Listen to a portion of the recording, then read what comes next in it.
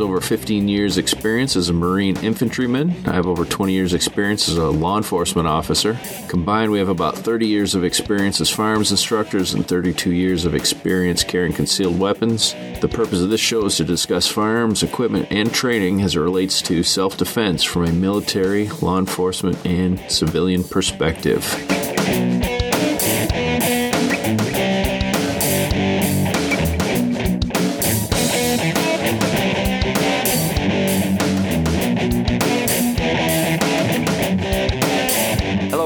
Fightercast, episode number 89. I'm Daniel Shaw, here with John McGregor. Hey, John. Hey, Daniel. How are you?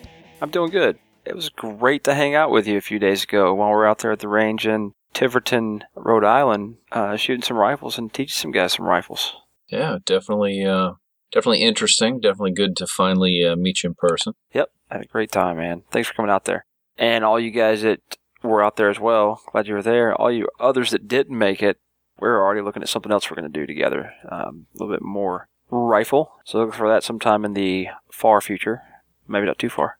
You got some other stuff coming up too, don't you? Yeah, I do. I got the Warrior Summit coming up on Labor Day weekend. That's in Ohio. Garrettsville, Ohio. That's going to be pretty awesome. I'm teaching one-day carbine, doing it twice. So I got 2 days of that. I'll put the links to that in the show notes if you guys are interested.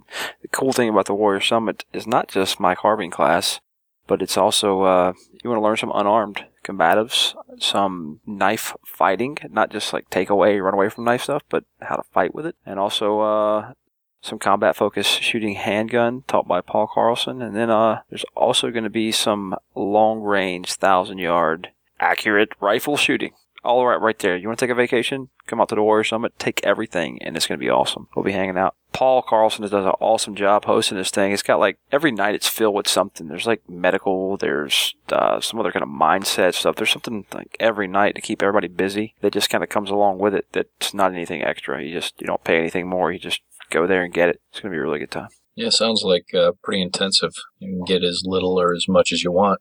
Sounds real interesting. Pay for the classes you want and take them. You can get everything from 0 to 1,000. The other thing I got going on really soon on the 10th and 11th with everybody's favorite podcast, the Gun Dudes, going up to Salt Lake City to hang out with those guys because Tom, Tactical Tommy of the Gun Dudes, is basically bringing me out there, and we're going to do 2 days of handgun. We're doing Paratus Academy's Handgun Vitals 1 and 2 right there near Salt Lake City. It's Fairfield, Utah at Global One Range. So I hope you guys come out there and join us with that. It's going to be a really good time. We're getting quite a few sign-ups, so you better get in that thing pretty quick because you know how the Gun Dudes are. They tend to fill up courses pretty fast. Especially in their home territory, I would imagine. Yeah, they kind of dominate Utah, you know? You know, you just reminded me, talk about Tommy a little bit, but not only did I get to meet you, but I got to meet Paul Carlson from Safety Solutions, but also, besides, you know, the greatness of meeting you two guys, I got to see some target stands in action. Target stands. Yes, stands. So, and they didn't fall down. They work good. No, haven't met Stan yet, but I have held his work in my hands. So that was good too. Yeah, so go check out stands. It's at the Gun Dude Sweatshop. Put a link to that too in the show notes. And there'll also be a link for the class in Utah for you to go sign up for that one. So hope to see you out there. And I don't know if stands are going to make an appearance, but I hope they do. Yeah, well, they definitely should. They should. And we always like to send people toward the Gun Dudes and help those guys out because those are awesome people. And it's para training is the name of Tommy's academy, correct? It is. Yep. Yeah. Well, if it's an academy, he should probably have like 30 sets of those stands all ready for you to go. He should. Yep. Get on it. All right. So what is this podcast about, John? I haven't even heard it yet. It is basically me talking with Scott Ballard. Had him on the show before, but one of the things I know about Scott is he is a 1911 aficionado. He likes his 1911s, and it's kind of a selfish kind of interview because really I just wanted to learn more about 1911s myself. So I got to nail Scott down and had a nice chat with him and got to kind of ask all my questions, asked the ones on the Facebook page that I hadn't already planned on asking him. So basically it's what you're going to hear next is it's going to be basically part one of the interview where we're just going to talk about 1911s for about an hour. I have to say I'm pretty excited about it because there was a lot of good questions on the Facebook page for you to ask Scott about. Yeah, having the interview with him, it definitely changed my opinion as to if the 1911, if it's something that I would consider as a carry gun. And I'm not going to tell you if it improved that opinion or it reduced that opinion, but it definitely, I learned a lot enough to change my way of thinking about them. All right. I wonder if they're going to change mine too. Yeah, we'll see. Let's see. But before we do that, we should probably thank our sponsors for making the interview possible. Yeah, I was going to do that, but I was going to do it a different way, and now you made it sound like I forgot. Oh, okay. Well, we can edit that part right out then. No, it's more fun if this stays in. All right. Gunfighter Cast, as always, is brought to you by Aries Gear, best belts in the industry, also G-Code holsters, and Dark Angel Medical. So sit back and start taking apart your 1911 and listen to Scott and John talk about it. Scott, welcome back to the show.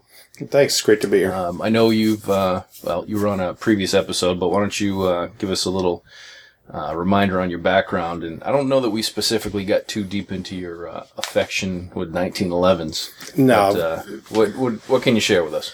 Well, again, Scott Ballard. I'm an instructor at SIG, at 6 Hour Academy. Been teaching for a long time, and a lot of that has also included gunsmithing, armorers courses, things like that. I wouldn't say that I'm a gunsmith because I'm not a really good machinist. I don't have a mill sitting down in the basement, and I don't make my own parts, but I've been working on 1911s, learned to shoot them. Basically, that was the first gun I ever shot, was my dad's 1911. So I've been shooting 1911s now for about 42 years, and I've built a couple hundred of them over the years, for myself, for friends, just because I wanted to see if I could do it kind of thing. Had a great time doing it, and I've learned quite a bit. I would say that I'm a student of the 1911 more than I am anything. Yep. Because every time I touch one, I learn something new. Because it's forever changing and it's forever getting different, but there is no other. It is the birth of all the modern firearms. Everything has been evolutionary from that point forward, from Browning's designs. And it's a piece of history that tells us where we're going to be going in the future, I believe. All the guns that we've been working with over the years have all developed somehow off of the 1911 style designs. Mm-hmm. So, well, I wanted to, on a personal note, I wanted to talk to you about 1911s because, I don't consider myself anywhere near kind of knowing what they are. I mean, we see them in classes. Basically, kind of everything I know is the outside of the gun. I've never delved into the inside like, I do, classic line armor stuff on the SIG. So I know what everything is happening inside. 1911's no idea. So, definitely some questions I wanted to ask about some things I've heard or, some different terms and stuff. So if any rabbit hole you want to run down, just, go ahead and do it. Well, there's a couple of, basic things to understand when it comes to the 1911. It is an incredibly simple gun. It's amazingly simple inside. I learned how to take the first one apart based on my dad let me get a hold of one, and I was dumb enough to take it apart. And it took me 2 days before I admitted to him that I took it apart. And then another 5 days to figure out how to put it back together. And I finally did get it back together. And, I was only 8 when I did that. I mean, it was just a matter of taking it apart and putting it together. I learned it, but it's also one of the most complex simple guns because every part has to be fit properly. Mm-hmm. Every part's got to work properly. The geometry has got to be right on everything in order for this to work the way it's supposed to work. And then the other thing to remember about 1911s is more about the users. They're extremely passionate people. Mm-hmm. They're just downright, they will go right down to the mat arguing their points. And it's not that everybody's wrong or everybody's right. It's that everybody's going to have different experiences with them. Mm-hmm. And you have to allow sometimes for those passions. And there's a lot of, we try to apply, SIG mentality or Glock mentality that if one is like this, then they all must be like this. And it's really not the case with 1911s, especially with high-end 1911s, guns that are hand fit, guns that are put together with different types of parts even. You'll see that in different lines of guns, even from the Dan Wesson days. Now, say, for example, Dan Wesson now is building some of the finest, what they call production guns I've ever seen, using some of the finest parts available on the market and for great prices. 5-7 years ago, you would never have seen that kind of stuff out of Dan Wesson. All you would have seen is, basic, inexpensive, cheap parts. And so when we look at that, we have to make sure we're comparing apples to apples, because one person will go, Dan Wesson, that's junk. Another person's going to go, my Dan Wesson is perfect. And we're not necessarily looking at the same two Dan Wesson guns. And you see that with Springfield Armory. You see that with a lot of different manufacturers out there. Colt, before they bought all their new machinery, was not the greatest of quality, but now they're putting out some of the best guns I've seen in a long time. So just in case, somebody, totally new to guns, maybe all they've ever done is, they went out and bought themselves a Glock 19. That's all they've ever done, but they've heard about 1911s. What is a 1911? What makes a 1911 a 1911? Well, the 1911 it's the single stack gun. It's what everybody calls a 45. And that'll tend to irk real 1911 people, because 45 is a caliber, not a model. Mm-hmm. The model is the 1911. It's actually a 1911A1, but we just say 1911 pattern guns. And it's usually made up of some very specific key features. First and foremost is the firing mechanism, that entire system. Not only is it single action, but it has a grip safety. And that's that grip that as you come up with it, the web of your hand depresses against it. Some people call it the beaver tail.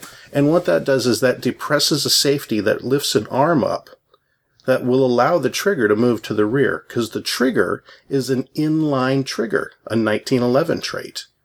Most of the modern triggers that we have now are levers, and they actually sweep in an arc, where the 1911 is a straight trigger.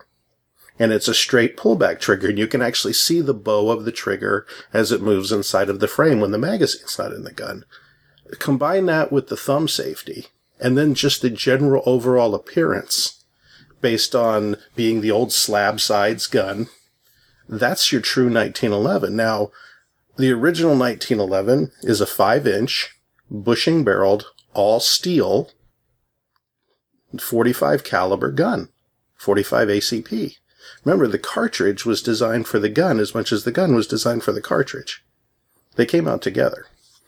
So this was an answer to a question that the Army had asked, saying, we have problems with these little Filipino guys not dying when we shoot them with the 38. Help, help, help. They were used to 45 caliber cartridges and the 45 Colts, the single action armies, and the 45 ACP was a natural transition over to that.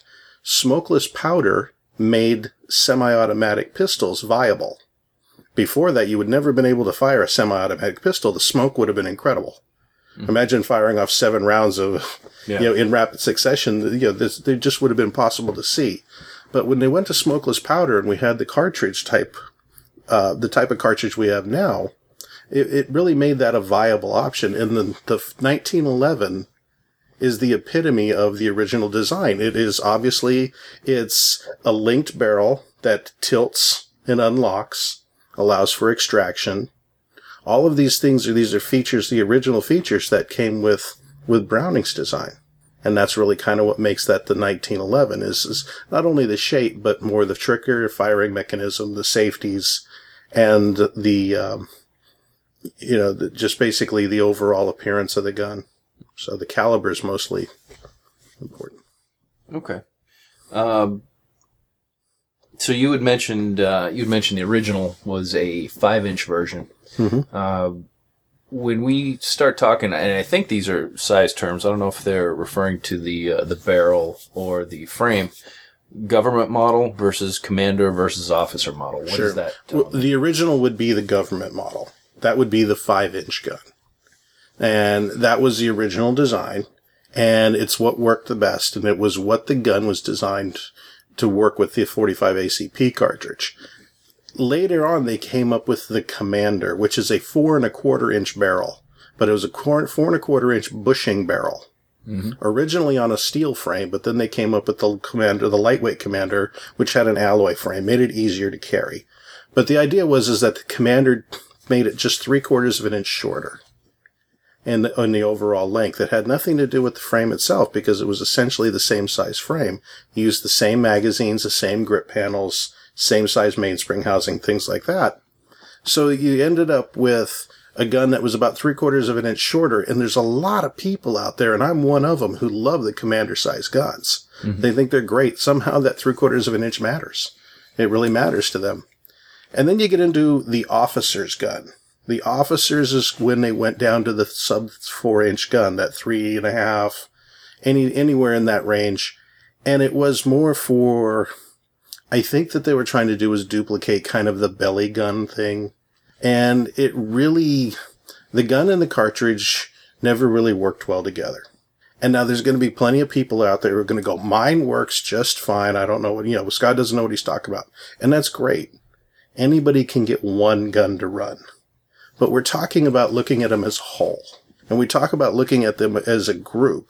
And the sub 4-inch guns, as a group, have proven to be less reliable, less trustworthy. And I'm talking about true use. I'm not talking about I take mine out to the range and I've put 50 rounds through it. And my question's always the same, is really a whole 50 rounds? We really got to look at these. How would we use them? Is it going to work under stress? Can it make it through a class? And I can tell you, I've never had a sub 4-inch gun make it through any of my classes without puking.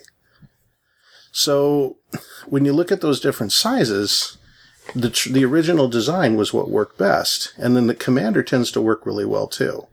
But they were all based off of the original Browning design, that being a bushing barreled gun. Modern techniques have allowed for a gun kind of in between. It's the 4-inch gun. And that's what you see the Pro line at Kimber, or a lot of Bill Wilson's guns now, his compact, or his carry size, I should say, they're 4-inch guns. And they've gotten rid of the bushing. And they've gone to a bull barrel, which is, instead of having a bushing which fits to the barrel and also fits to the slide, they now have a bull barrel that is coned out towards the muzzle, and it's something that is fit to the slide directly. It's an ease and speed in manufacturing. Some say it's a better design. There's arguments either direction. I'm a purist. I say the further you get away from the original Browning design, the more likely you are to have trouble. So manufacturing, it might be easier. Are there any other advantages or disadvantages as far as like accuracy or reliability going to that bushingless or bull barrel system? Sure, the bull barrel system is more accurate. Anytime you're getting rid of the extra play, because remember, where the barrel meets the slide, whether there's a bushing in the middle or not, that's a locking point. Mm-hmm. And the stronger and more tight your locking points are, the more accurate your pistol's going to be. But that also plays into the rear locking lugs on the barrel, as well as the barrel link, which is held into the frame by the takedown or the slide catch lever. So there's a lot of things to consider there, but if you can eliminate not only the having to fit bushing to barrel and bushing to slide, that particular thing, you've taken out a weak point or a potential slot point, which is going to make the gun more accurate. However, anytime you get more accurate, the less likely you are to have reliability. And that's not necessarily the end-all be-all statement, but it's a rule of thumb. And it's why the original 1911s work so well. And you'll hear us talk about, my grandfather's, 1911 from when I was in the Marine Corps, or when he was in the Marines in 1944, it works just fine. It has worked for all these years, and it's perfect and everything else. But if you grab that gun, I bet you it rattles. And it's because it's not made so tight. And once we started tightening the guns up, all of these target shooters and all that type of thing, that's when we started to stray away from Browning's original intent. He intended it to work loose. He intended it to be a rattle gun. He intended it to have that play in order to make sure that it was reliable, that it was feeding ball ammunition. Because that was all he cared about at the time, was making sure it fed ball ammunition. So what would that type of original Browning 1911, the loose or slop, however you want to call it, mm-hmm. 25 yards, what kind of groups would we expect that to?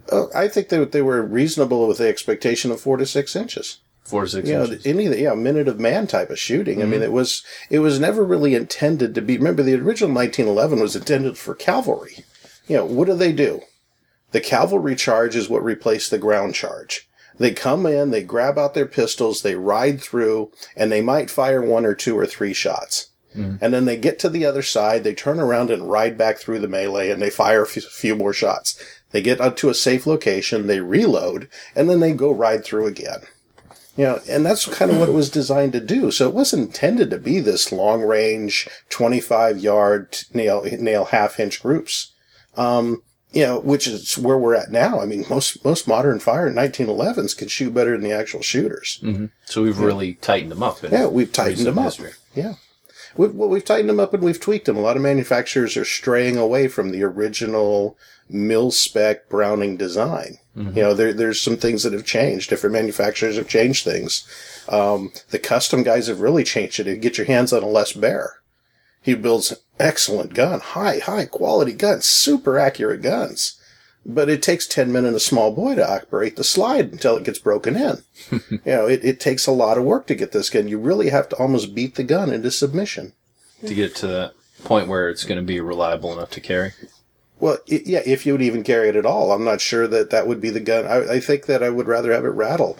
All of the 1911s that I have built to carry have all been loose. Not ridiculous loose, but they've had a bit of a play in them. And it was done intentionally.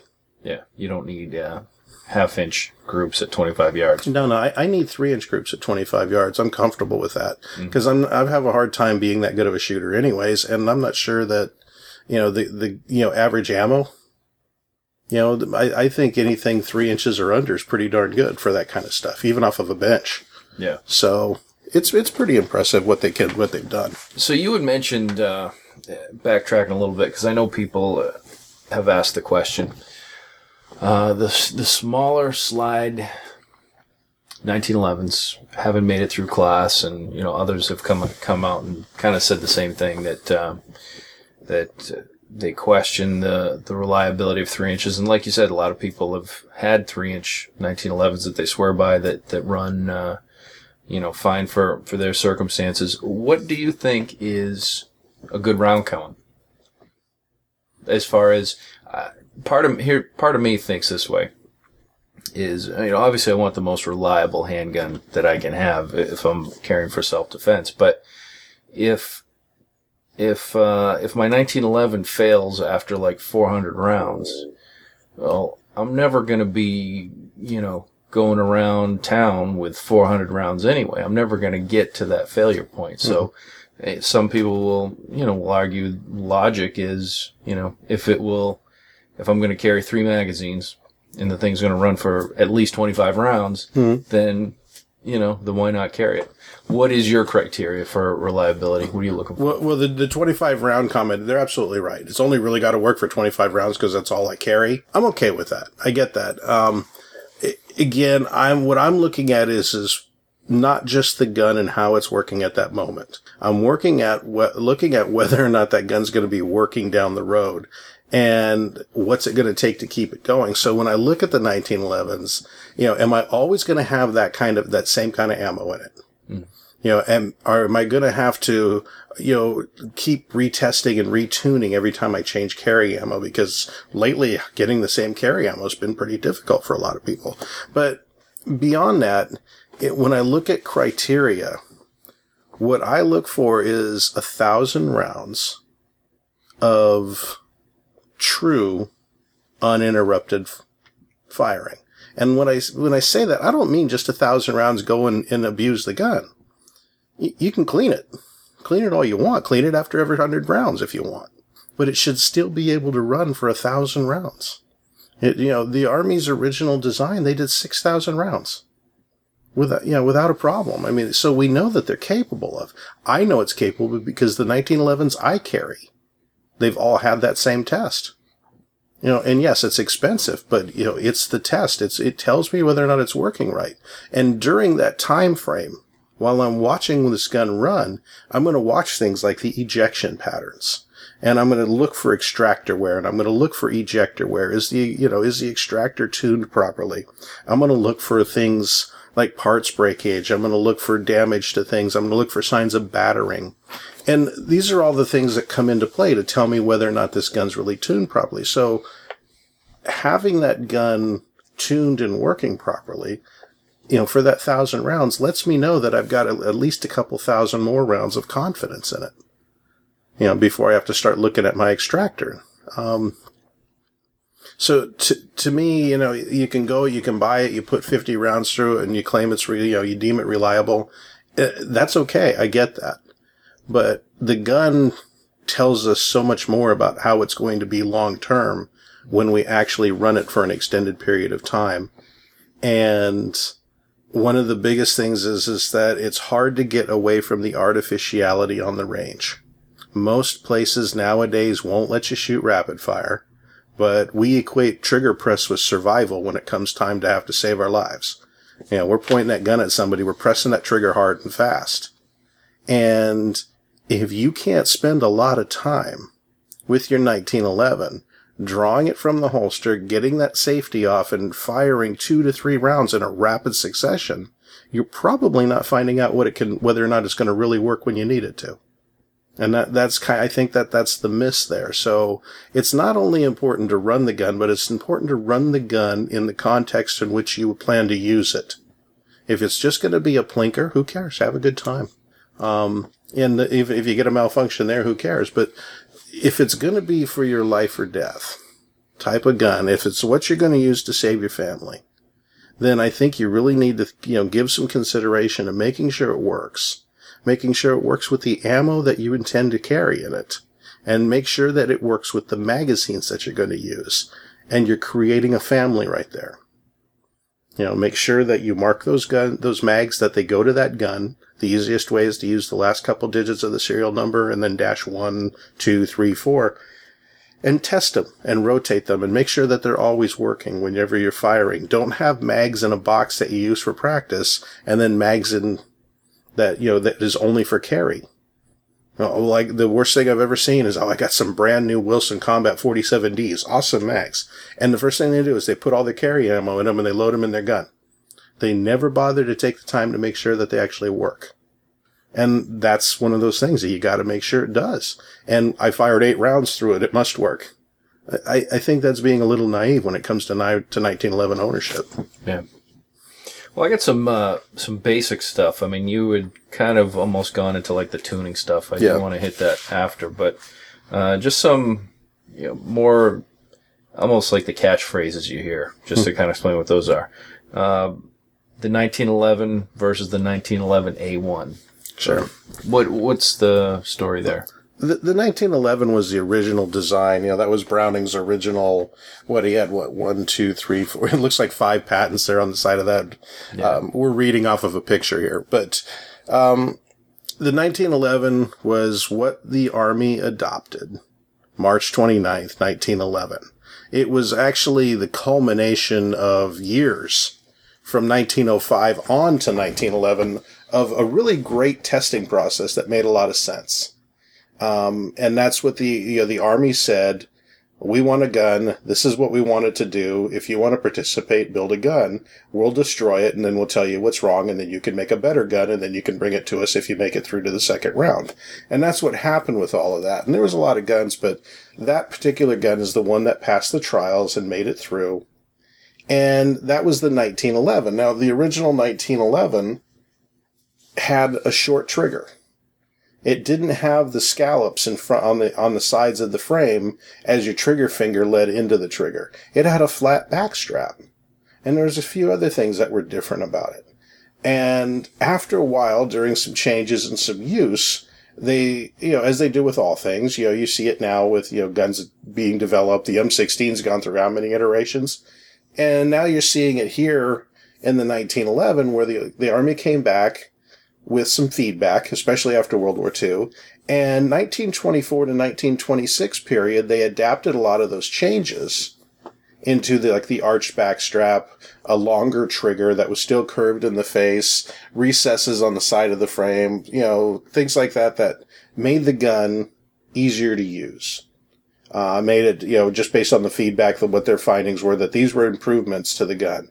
And that's when you got the A1, was when they made it over. Now, just about all modern firearms are based off of the A1, but some of them are creeping back in with some original designs. Like a lot of times now, guns are just coming with flat back mainspring housings.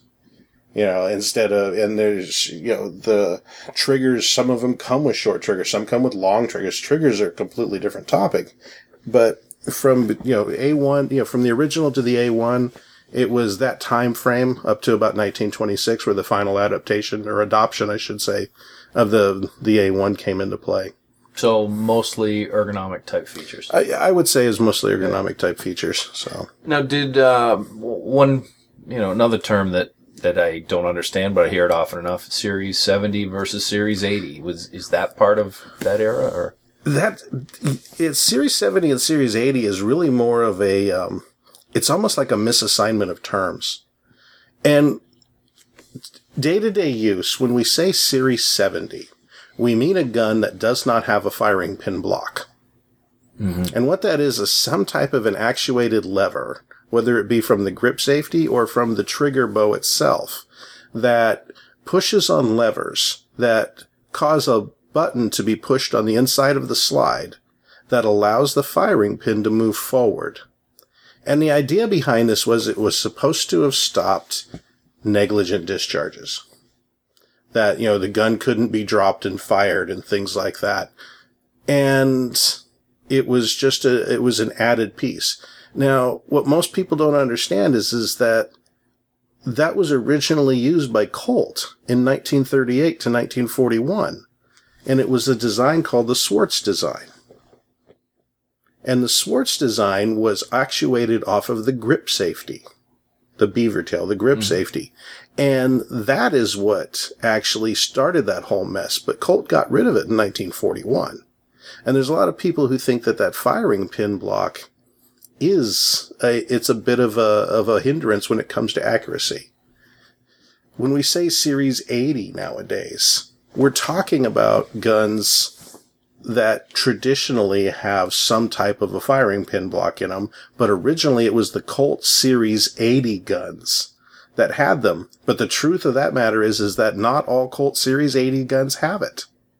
There were some early models that didn't, so it wasn't indicative of being Series 80 truly. It was just more, that's what the slang caught on. Mm-hmm. That's why I say it's a misassignment of terms, because it was long before the Series 70 that these things have been around, the Swartz block, for example. But nowadays, what you have is in Kimber, who uses a Swartz style block.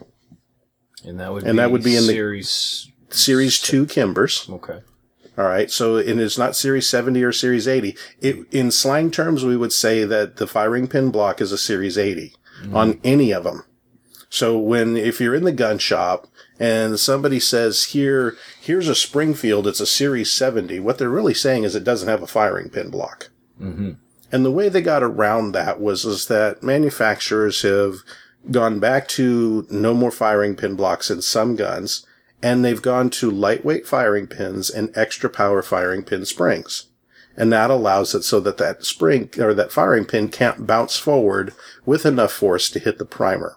We're not sure that was ever really a problem, as much as it was sometimes we get answers to questions we don't ask. Yep. And so, the base deal with it is a Series 70 doesn't have a firing pin block. Series 80 does. But there's the different types that are out there. And remember, it was way back in the late 30s when Colt started using it for a few years.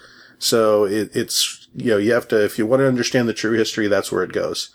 Whether or not they cause a problem or not, I'm not sure. I do know that when the guns that I rework that have those, I spend some time on those parts, because usually those firing pin blocks, especially the new systems that are actuated by the trigger bow, the latest systems, not the Swartz block, but the ones that when the trigger bow pushes back, part of the trigger bow actually pushes against the safety lever. Those parts aren't made with the greatest of care, those safety levers. They're really, especially modern times, they're small pieces of punched steel. And then they're fit very badly, and they are given no consideration to whether there's a sharp edge on them or not. And lubrication is more of an afterthought. So if you take them out and give them some care, work them a little bit, you can smooth that out. So I'm not convinced that it really affects accuracy, because I have yet to meet, I shouldn't say that, I've met very few shooters who shoot better than their guns. Yeah. Okay. So. Well, that's that.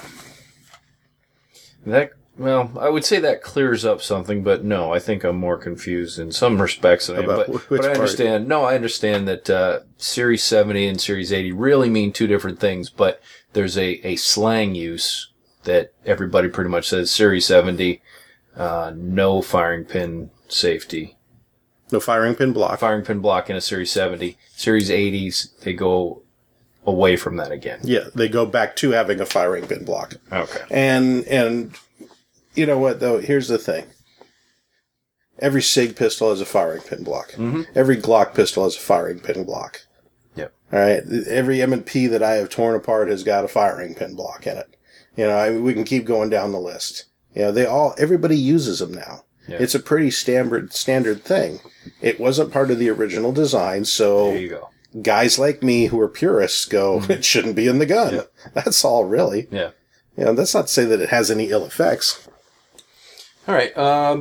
Some 1911s, maybe all 1911s, have a half-cock position. Mm-hmm. What am I supposed to do with the half-cock position on my 1911? Well, the half-cock was originally part of that original, you know, way back in the day design. Back when they'd load the chamber and then put it on half-cock because then they didn't have to worry about an accidental discharge. And they would have to cock the pistol in order to use it. Kind of goes back to that old cavalry days. Mm-hmm. You didn't want it resting all the way forward because then the hammer was resting on the firing pin. So imagine a gun without a firing pin block and the hammer's resting on the firing pin. Kind of like what you used to see with old revolvers. Yep. So if they wanted to carry one in the chamber, they had to have it on the half-cock position. Nowadays... And what we've found is that, you know, there's three ways to carry a 1911, really.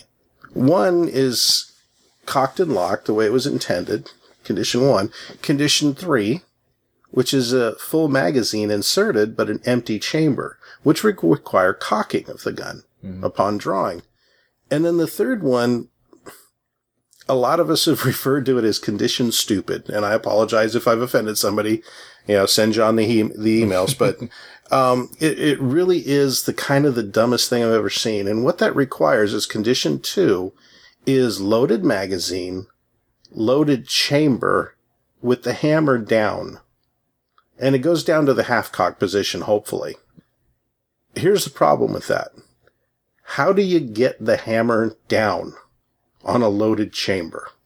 Well, you obviously pull the trigger. Yeah, you press that trigger in, and you kind of ride that hammer forward. Mm-hmm. Now, that violates a couple of things. Number one, that whole safety thing that we've been so fond of here. But number two, riding the hammer forward in 1911 is a great way to mess up your sear. Mm-hmm. And we'll probably get into that a little bit later. That sounds like a question I have for you as well. But it's completely unsafe to lower that hammer down, even if it goes to the half-cock notch. Even if it has a firing pin block. Because here's the problem. In order to drop that hammer, you have to press the trigger. As soon as you press the trigger, you have deactivated the firing pin block. So that gun can fire. It can't read your mind going, I don't want it to fire right now, I want it to fire later. Yeah. But more importantly, it still puts you in a position where you have to cock the gun.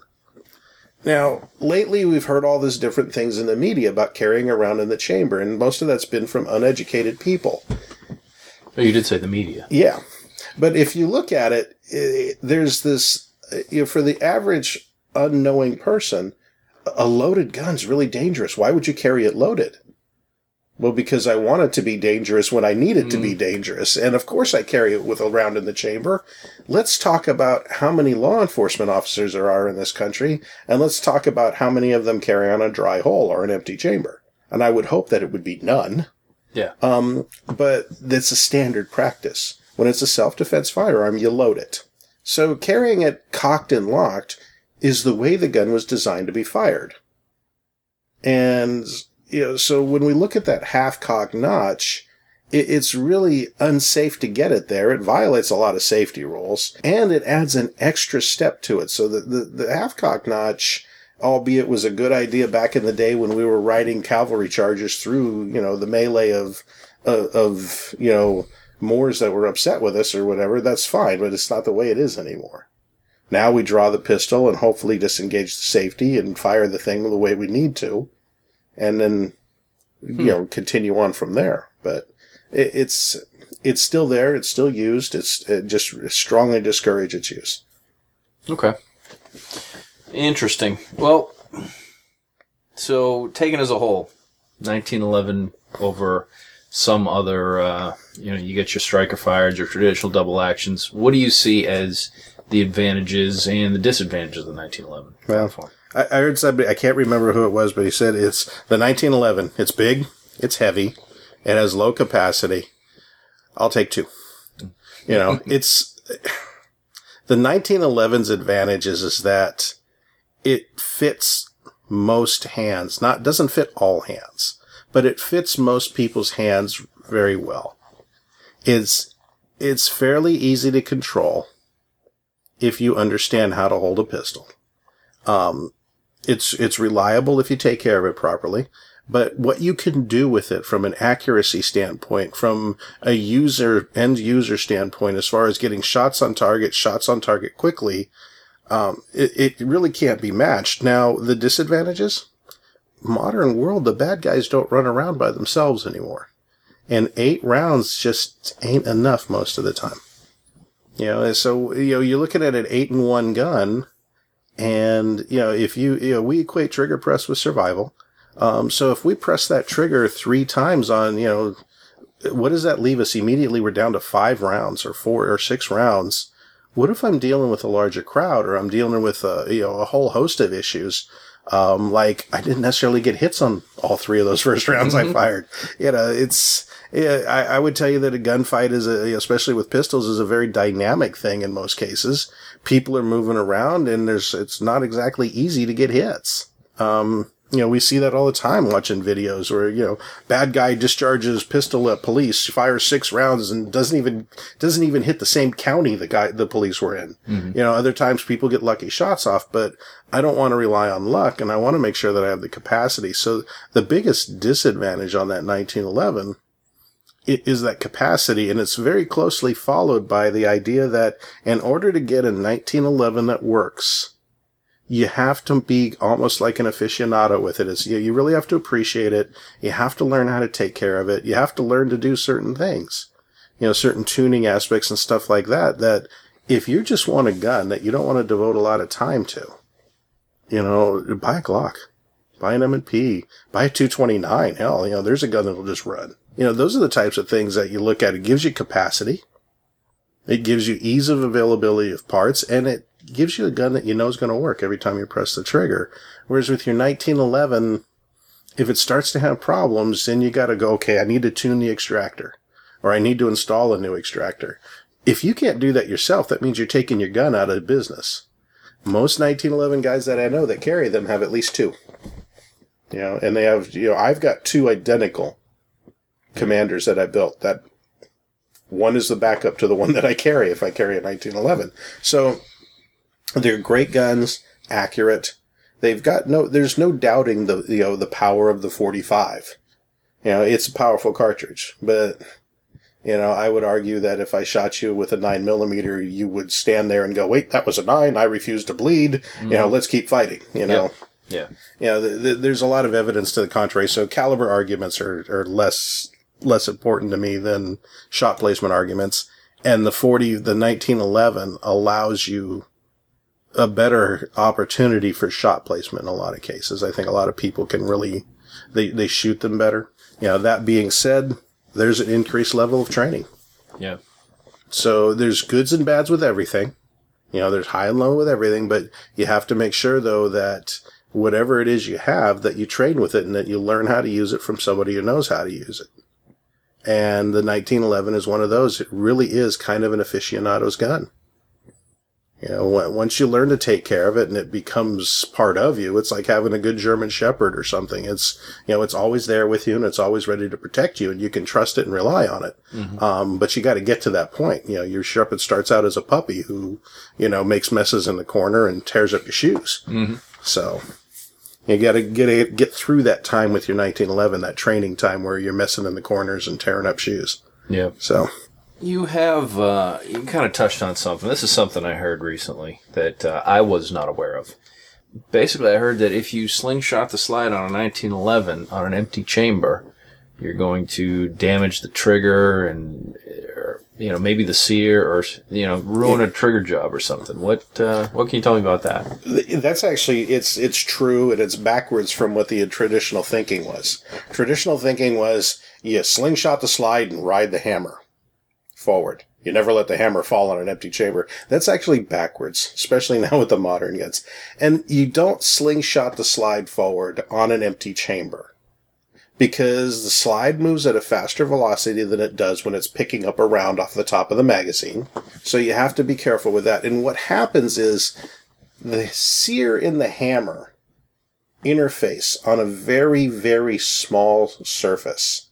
They connect against each other in the cocked position on an extremely small surface. And it's very easy for especially hardened tool steel parts, which can be brittle, and they're polished, and they're tuned to a very fine edge, for them to be damaged, because what happens is that the slide actually, when it slides forward like that, it causes them to bounce against each other, and it can cause damage to them. They're just not intended to be, having that kind of inertia and that kind of a slap. And then, you let it go forward, and, it creates all kinds of issues that you may not notice right up front. You may only get a chip on the edge of the sear, or you may just get a little scratch. And all of a sudden you spend a lot of money on a trigger job, on a fine tuning and honing, and somebody spent some time there. And all of a sudden, next thing you know, it starts to get a little worse and a little bit worse and a little bit worse. And then somebody like me will take the gun apart and we'll start to look at under a magnifying glass, and we'll be able to see a chip right out of the face of the sear. On the edge where it interfaces with the hammer. And that's the same thing with people who ride the hammer forward. Let it break cleanly. The sear and the hammer were not designed to bounce against each other, and they were certainly never designed to be ridden against each other slowly. So when you press the trigger and you get that clean break, like that glass rod break that a good 1911 trigger has, and that hammer falls forward, that hammer is being driven forward by a mainspring. When you ride that sear forward, or you ride that hammer forward, you're grinding the sear face and the hammer face against or the interlocking surfaces against each other. If I have a 1911 and one of my magazines is getting towards the end of its useful life, isn't there a condition where maybe it doesn't have enough mag spring tension to lock the slide to the rear? Mm-hmm. So I shoot my 1911 with that, and slide goes forward on an empty chamber, whether I intend it or not, I can damage the pistol. You can, but it requires repetition. Okay, so it's more the repetitive action. It's not one time that's going to do it, but it is repetitive. It's something that you should be aware of. So my typical, shooting a 229, my typical clearing procedure, rack it 3 times and slap. Yes, exactly. We tend to try to ride the 1911s a little bit when we're doing that. Yeah, in fact, and I'm famous for when an instructor calls out on the line, I don't slap that thing 3 times. I lock it open and do the visual and physical. Yeah. And if they catch me on it, great. But I'm just not a big fan of it. But I think you'll see mostly even the competition guys, they'll ride that slide forward. They won't just let it go and let it slap forward. Have you ever seen that be a training issue where you've trained yourself to ride the slide? So when you're actually should be, tapping a racking or something? I've seen it a couple of times, but again, that's why, like I said, when I do it, I just lock it to the rear once. I don't cycle it a bunch of times unless I'm literally trying to clear something. So you make a special effort to keep the technique separate from to keep that training scar away. Yeah. And it's because I just don't allow the technique in anywhere. That's... Okay, so to reiterate, guide the slide forward. Yeah, ride the slide forward slowly. But let the hammer drop under mainspring tension. Yes, let the hammer just break cleanly and drop. Very nice. I think we talked about that. And for those of us playing along at home, I've got a list of questions because I'm not smart enough to remember all this on my own. But different types of extractors. There's internal extractors. There's the external. There's probably some that I'm not aware of. No, that's pretty much covers it. Is it something like, something like we were talking about with the Series 70, Series 80, meaning John Moses Browning had the internal extractor, so that's how it should be? Well, you can say it that way. You can do it that way, but it's the internal extractor or the standard extractor. It's internal to the gun, and it's the way it interacts with the casing is such that the geometry is correct, and a properly tuned extractor will work perfectly. It'll give you great extraction. And when it's paired with the right ejector, and you'll get perfect, almost, you can draw a 6-inch circle on the ground and get most of the rounds to bounce into it, or most of the empty cases. The external extractor took out all of the voodoo or the art form of tuning an extractor. The internal extractor is spring steel, and it literally has an arc to it, and that arc is set by the user. And you tune the extractor, and there's gauges out there that can help you tune the extractor, and you use a trigger pull gauge and all these other things, but it's really more of an art form. And it's learning how much you can bend that extractor to create that arc to give you the proper tension that will, number one, hold the case long enough to get it to the ejector without dropping it into the mag well. So in other words, if the magazine weren't in the gun, can this extractor hold that empty case long enough to get it to the ejector, but not be so tight that it has a difficult time with the rounds feeding up behind it during the loading process. And that's the art. And a good 1911 guy who's used to doing it, he can pretty much feel his way through it. He tunes it. Everybody's got their own way of doing it. There's some tools out there that'll allow you to bend the extractor to a certain point. But again, there's more to an extractor than just setting the tension. The external extractor took that away.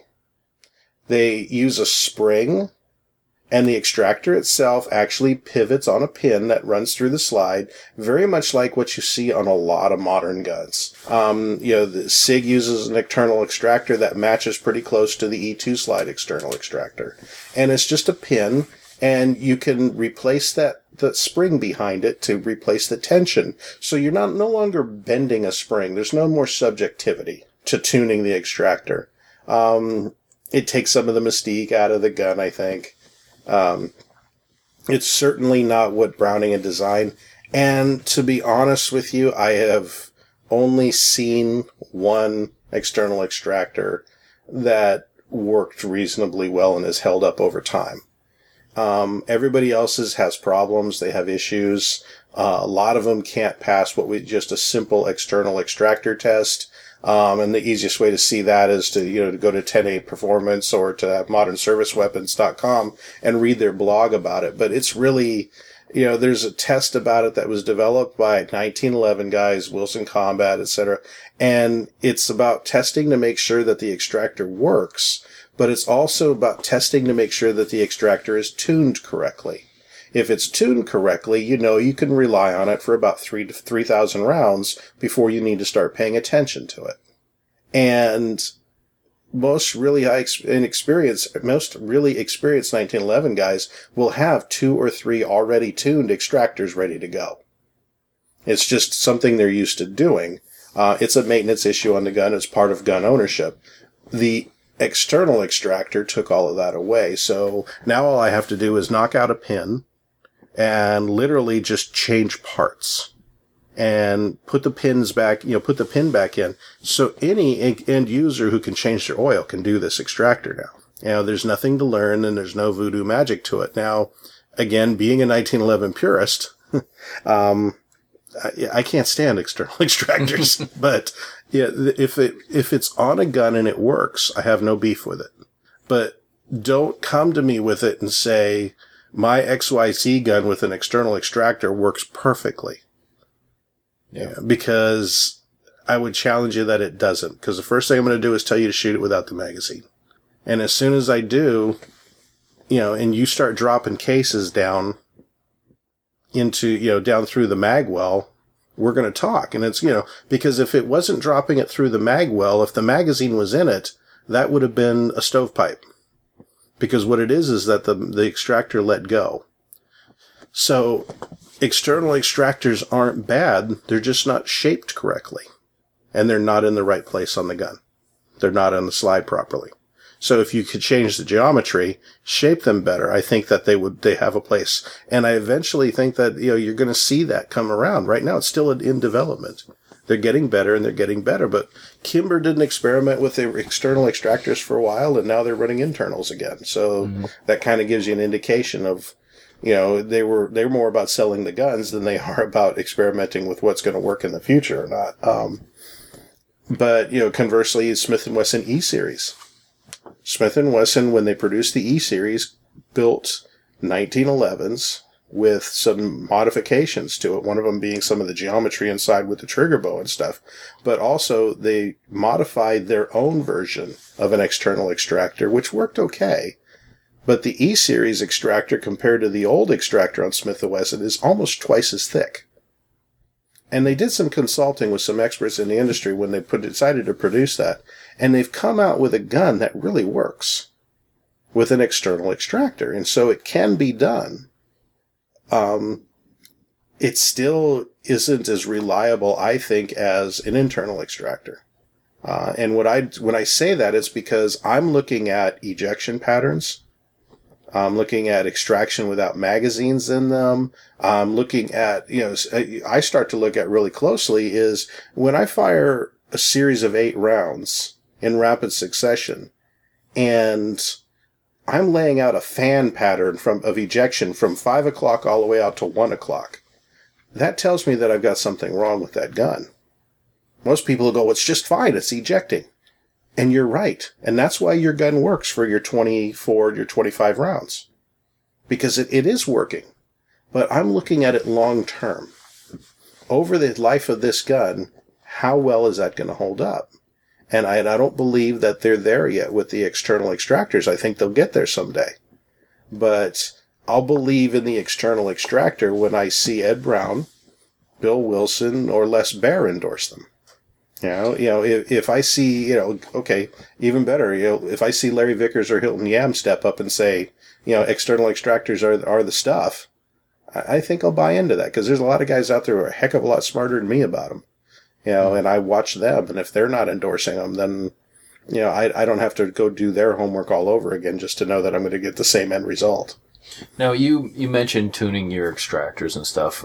Are you tuning towards a specific load, or is it just once you tune it, it's gonna basically it's gonna be similar performance? So do you mean do I need to tune differently for a 230 grain versus a 200 grain? Exactly. Or gold dot versus not really. What I really need to worry about there is are all the cases the right dimensions? Mm-hmm. And as long as all the cases are the right dimensions, I'm tuning the extractor. When we tune extractors, we tune them for tension. We also do some blending on the bottom edge so that the bottom edge isn't quite so sharp. And a lot of the modern guns in SIG's, actually great to SIG's credit on this. You got to give them, the guys, Isaac and the guys that are developing there at SIG some credit. They've started tuning those external extractors. And what it is they're blending the bottoms of the extractor and taking away that square point. And what that does is by blending it down there, giving it a nice shape, they're allowing for that round to come up behind the extractor more smoothly and more efficiently. And it was something I was really surprised when I saw that. It's a great improvement. So this is what I'm talking about when I say they're developing the externals. Mm-hmm. They're taking internal principles, like we've been tuning and blending internal extractors for years. And I think you might start to see that start, as soon as they start experimenting a little bit more with the springs and possibly giving the more tension based on design, you might see that these extractors, the externals will work. But, tuning the extractor, it's tuning it for tension, but it's also blending the extractor to make sure that the round, the casing feeds up behind it properly, but that there's still enough lip there to hold it. Extractor, one of the biggest failures for extractors is just plain dirt. Most of the time people just don't keep them clean enough behind them. It's the old joke is every time a gun gets sent in, you see a 1911 come back and they get the workup sheet on what happened, for line number 1, cleaned and tuned extractor. Yeah, I think that's already pre-printed on those. Yeah, that's going to happen anyway. But from a gunsmith standpoint or a 1911 smith standpoint, it's such a common area for failure. That's the first thing you look at. So I think that we could see a good future for them, but probably not for another couple of years. The good news is, like I said, just looking at the SIG, the evolution on the SIG external, Isaac's done a great job by taking the time to really work with how that extractor is shaped. Scott, we're kind of deep into this topic, but I think we want to roll on with a bunch of other questions and talk about it a little more. Do you mind coming on next week? No, it'd be great. I'd love talking about this stuff. So. All right, so we'll pick this up next week. And until then, we'll talk to you later. Excellent. And we're back. That's part one of my interview with Scott Ballard. Because I ended up kind of cutting him off in the middle there, he didn't get to tell you about some of the things he's got coming up. Scott's still a blogger. You can find some of his writing at modernserviceweapons.com. And he's got a number of courses coming up on the SIG schedule. He's got an advanced tactical shotgun coming up August 27th. He's going to talk a little bit more about it in the next episode, but he's also got some protective shooting, principles of personal survival as just a couple of the courses. So if you're interested in getting some training with Scott, you can look up those courses at SigSauerAcademy.com. I wish that was free on the 27th to go take that shotgun course. I could afford shotgun shells, and they're available. Perfect time right now to learn some shotgun, folks. There you go. What you just listened to and everything is brought to you by Aries Gear. Find them at ariesgear.com. They got more than just belts. They got all kinds of good stuff. Go on there and browse around and see what you want, because you'll definitely find things that you would like to have over there. Anything from a knife to hardware for your ARs, belts, the shotgun shell carriers that we haven't gotten yet. Hopefully it'll happen one day, and we'll be talking about those when we get them. Yeah, I finally got that battle belt kind of put together, so very happy with the Aries Gear foundation it's built on. It seemed to work well for you. It also ran well out there, that Sunday course, or the course last Sunday, your G-code gear. Yeah, it was good to finally get my hands on some G-code gear. I got the holster and the drop leg attachment and the attachment to put it all on the battle belt. Thanks to George over at G-Code for hooking us up. Appreciate it. And I'll get to spend a little bit more time with it shortly, and you'll be hearing more about that in the future. Now, Daniel, you also got some G-Code stuff as well, right? I did, but your G-Code stuff is cooler than mine, and your G-Code stuff almost didn't make it up there to Rhode Island. Yeah. It almost said, oh, sorry, John, I forgot your G-Code stuff. Yeah, I could tell when you were showing me the stuff and you let me pick which I wanted. I could tell that you really wanted the stuff that I picked, but I picked it anyway. Well, your holster was for a 229, yes. And I had already put my 226 in, and it wasn't a snug fit. It fit everywhere. It just kind of had a little bit of up and down movement, I guess you could say, vertical movement. But I did pick the drop leg attachment that matched color wise with my battle belt, so I didn't want to commit any fashion faux pas by having unmatched gear. And it's not the color that mattered, but your drop leg, and it's not very much of a drop leg, which is why I like that. I don't like the crazy way down on the leg. Those, it's barely even a drop, but it's still enough to make it where if you've got a heavy holster with an all-metal gun with a light on it, it's not going to bounce around all over the place, like if you were just hanging it from your belt in some kind of little low-ride fashion. My drop leg has a paddle attachment, but the cool thing about it, this is G-code gear. I can pick up a small little RTI attachment, which I actually already have one. I just have to buy the adapter for that belt, screw it in, and then my belt will be just like yours, and it can attach. I can go RTI right on the belt, or I can go holster in that drop leg thing. So that's the cool stuff about the G-code, man. You can run it whatever you want. And then if it turns out I don't like that, I can throw it right back on my plate carrier because I have RTI willow on my plate carrier as well. Yeah, we could probably talk about the G-code stuff for a while, but we won't get that deep into it today. Nope. Also, Dark Angel Medical. We talk a lot about how you need some medical training.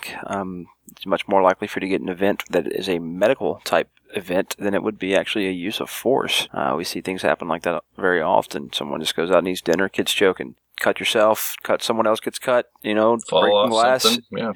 Yeah. Car they don't accidents. really have training for zombie bites or whatever. Mm-hmm. Yeah, you may come up on a overturned vehicle with a family inside and have to pull them out like George Zimmerman just did. Yeah. Never know. All right, so go check out Dark Angel at darkangelmedical.com. And go get one of his Dark Angel medical kits, too, once you've got the training. Yep. Actually, they will come with the training. Oh, that's true. Yep. Take the class, you get the kit, so good stuff. That's it. All right.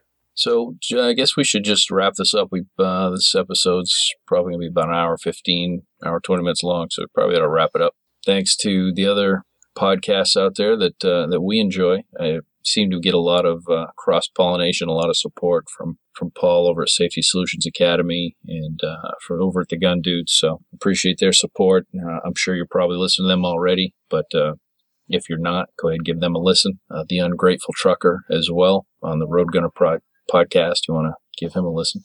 Yep. Safety Solutions Academy with Paul Carlson and Politics and Guns podcast with Paul Lathrop. Those are another couple of good ones. That's right. We got to mention all the ones you've been on lately, which is a long list, isn't it? Oh, come on. Oh, lastly, just launched the Paratus Academy Facebook page. So Paratus Academy, Paratus Academy Facebook. Go check it out and like that page and bring all your friends over so there's like 50,000 likes. All right.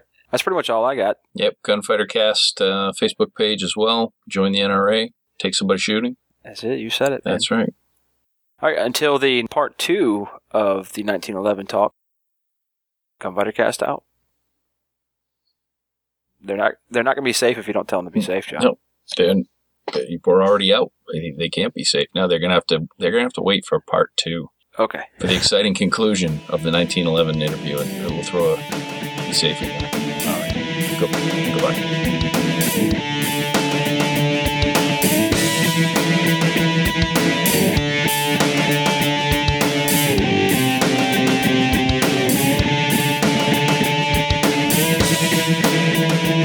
Gunfighter Cast is a Paratus Academy production. Copyright Paratus Academy 2013.